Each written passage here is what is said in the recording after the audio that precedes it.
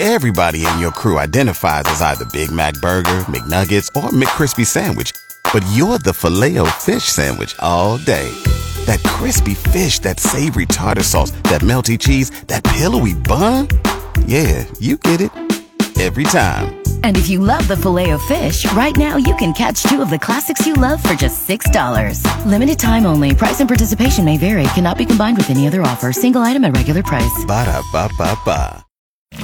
This is the Silver and Black Podcast with R&R in the morning. Wemby for three. Butter. Rob Thompson and Rudy J get you inside the San Antonio Spurs, along with everything NBA. Hammers it down. It's the Silver and Black Podcast with R&R in the morning, part of the San Antonio Sports Star Podcast Network at sasportstar.com. Now, here are the guys. The Celtics and the Spurs battled for the last time this year. We didn't get to see Derek White. We didn't get to say howdy to an old friend. Kristaps Porzingis, the unicorn, didn't play. Wemby scared him away. And Spurs went down. It wasn't quite as competitive as it has been, especially the second half of the Hawks game where Victor was just spectacular.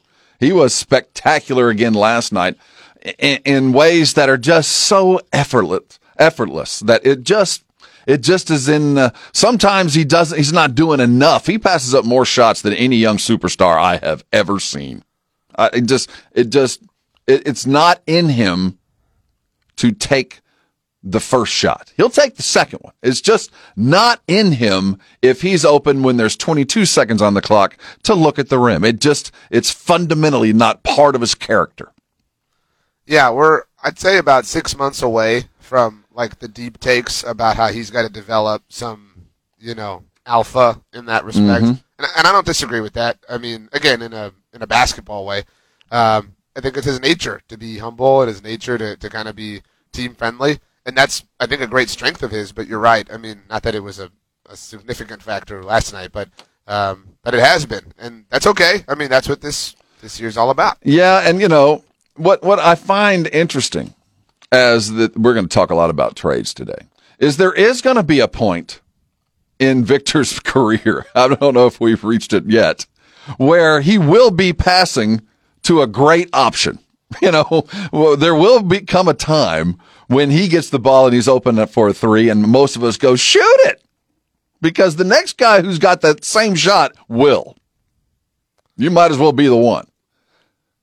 That eventually, when he makes that pass, it'll be to a Pascal Siakam. It'll be to a Trae Young. It'll be to a superstar. Eventually, this will make some sense, I think, as he defers so often. But last night, 27 points in how many minutes? What do you figure? I know the answer. I don't want to lie. Point a minute, man. Point a minute. I mean, give him 30. I mean, I don't want to give him 40. But still, let's walk before we crawl here. You know what I'm saying? Give him 30 minutes. I mean, this is ridiculous. I mean, we want more. It's not irrational to want more. No, and I get it. Well, let's use it when it matters. I get it. But tonight or next game, Charlotte, no, we won't be seeing him. He'll be taking the night. But what we are seeing, it is almost unfathomable. Well, when when everybody got benched against the Hawks, right? When everybody got sat down. Trae Young postgame said this guy is going to be unstoppable.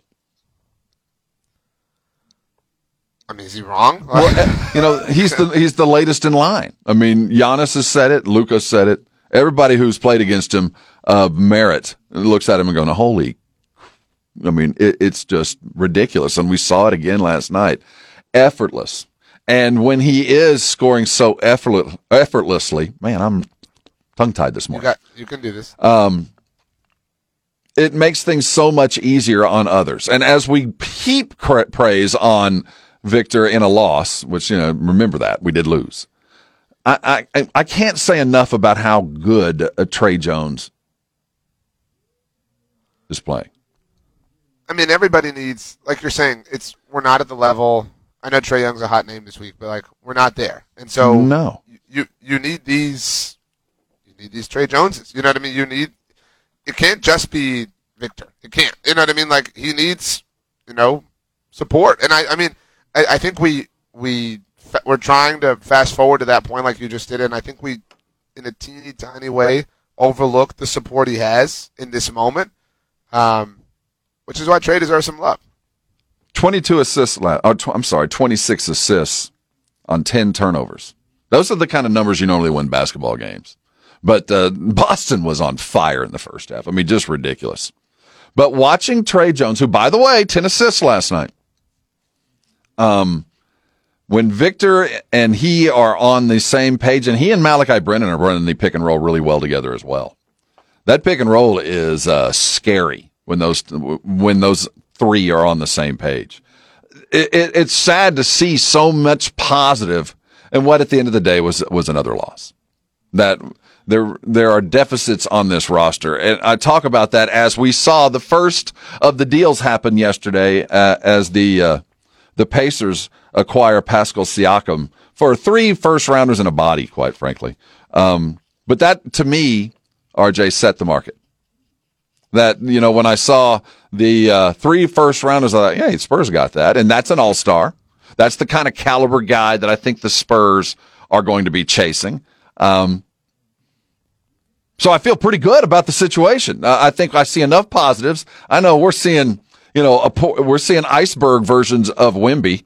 We're just seeing the tip there. We're not seeing everything. We're just so I don't know what to expect there. I see the market being set.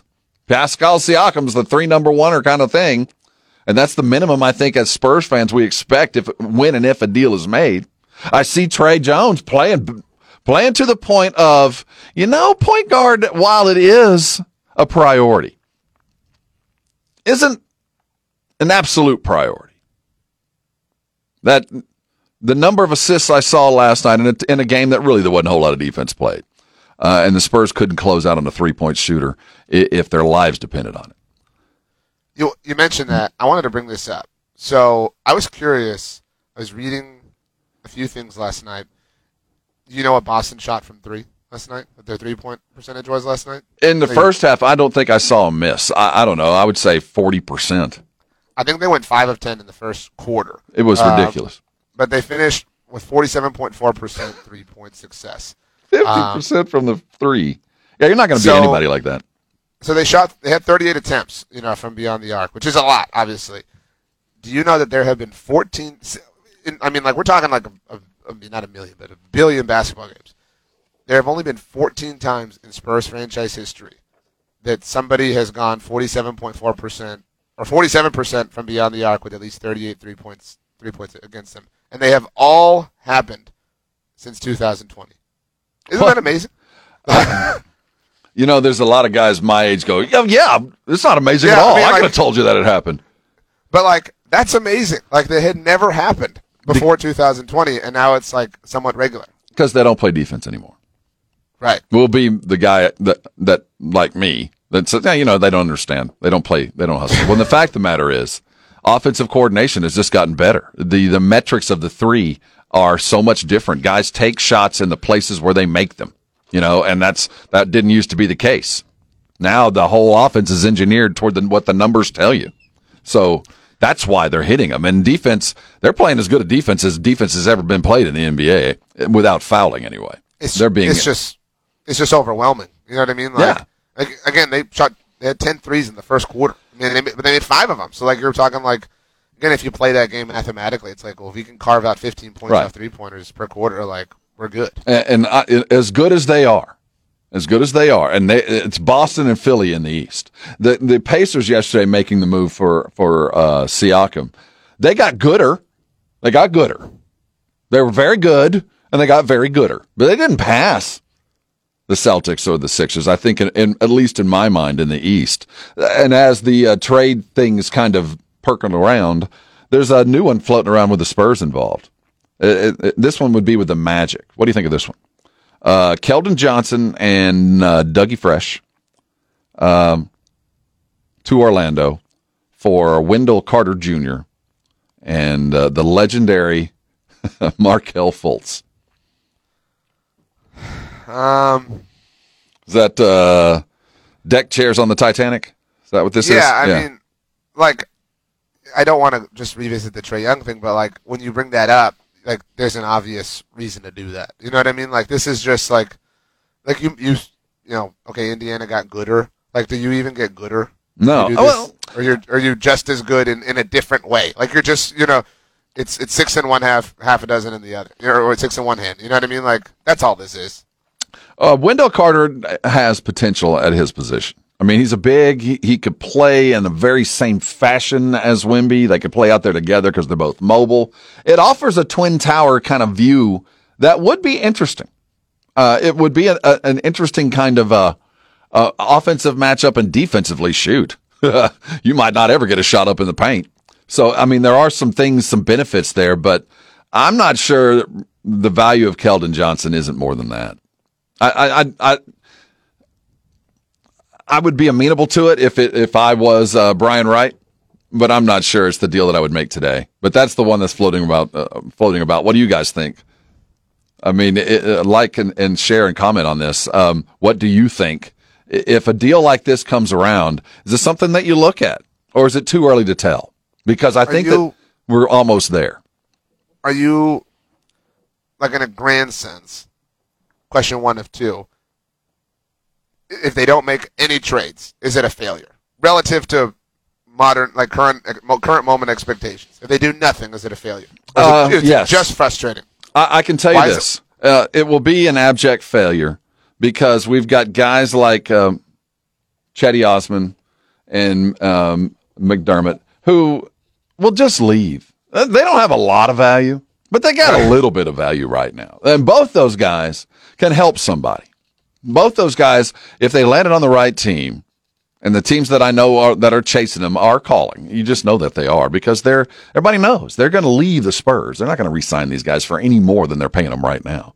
I think it would show me that due diligence is really not being chased because you're letting something just walk out of the door for nothing. And it's not like these guys are helping us to do anything other than get to the end of the season.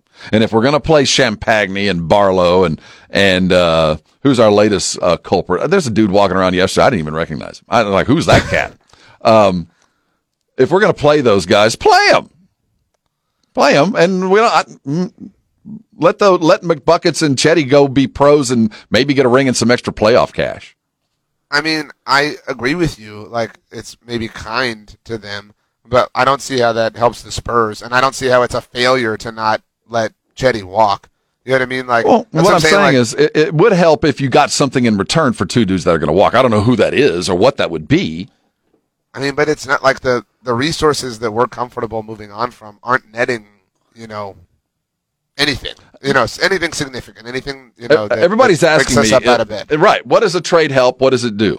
Well, let me tell you, what it does help is for a forward-thinking general manager, for a forward-thinking team, that given the opportunity and equal money, for the most part, an NBA veteran, a guy who's going to make a team like Doug McDermott, like Chetty Osman, will follow the money and follow the possibility. And there's no reason to stay here. So if we can get value for them now, get value. That value might not pan out, but at worst, you work out equal. At worst, you work out with nothing because at the end of this season, those dudes are gone along with others. So if you can move them for something, future draft consideration, a body that will be here in the summer that, those guys won't.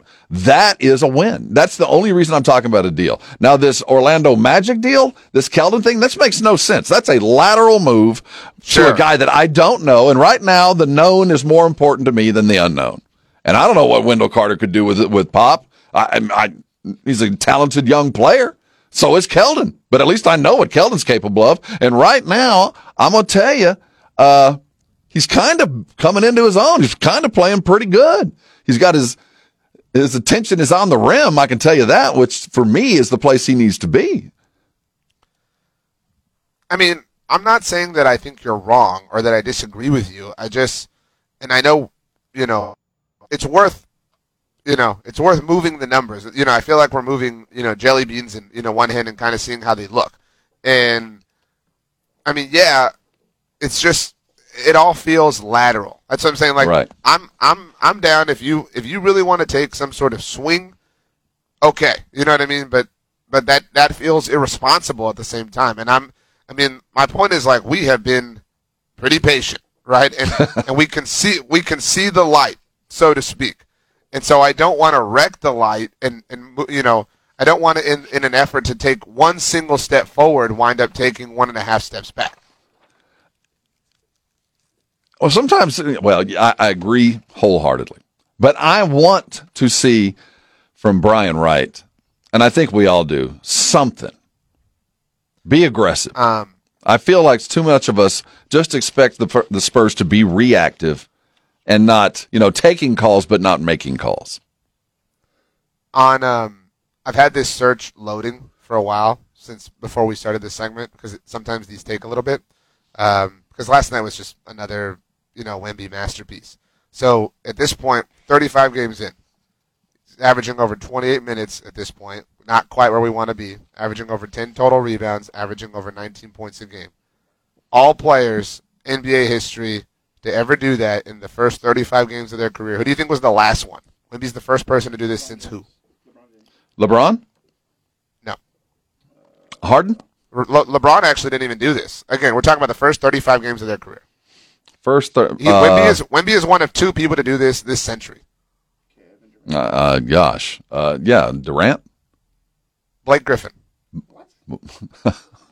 Was this didn't Blake miss his rookie year and come back and kind of do it his second year? Like a Chet Holmgren prep year? This is calculated on their first 35 career games. So last person to do it before Blake was who? I'll give you the year. This might be more helpful. So Blake did it 2010, 2011. The person before that was 1992, 1993. Who did it? Again, the qualifiers here, 28 minutes a game, over 20 minutes a game, at least 28 minutes a game, at least 10 total rebounds a game, at least 19 points a game. 92, 93? Yep. David? Nope. I don't know. I like this, like, maybe this is a new thing. Like, Rob guesses stats. I'm stumped. Give me the stat line again that we're trying to match. So you're averaging at least 28 minutes a game. 28. At least 10 total rebounds a game. 10. And at least 19 points per game. Shaq? In the first 35 games of their career. Exactly. Yes, it is Shaq. Yeah, You got it. Okay. So reverse chronological order. We got Wemby, we got Blake, we got Shaq. Let's do 2 more. Who's the last one before Shaq? It was 1 year before. Give me Shaq the year. Was 92, 93. And 91. 91, 92. Prior to Shaq?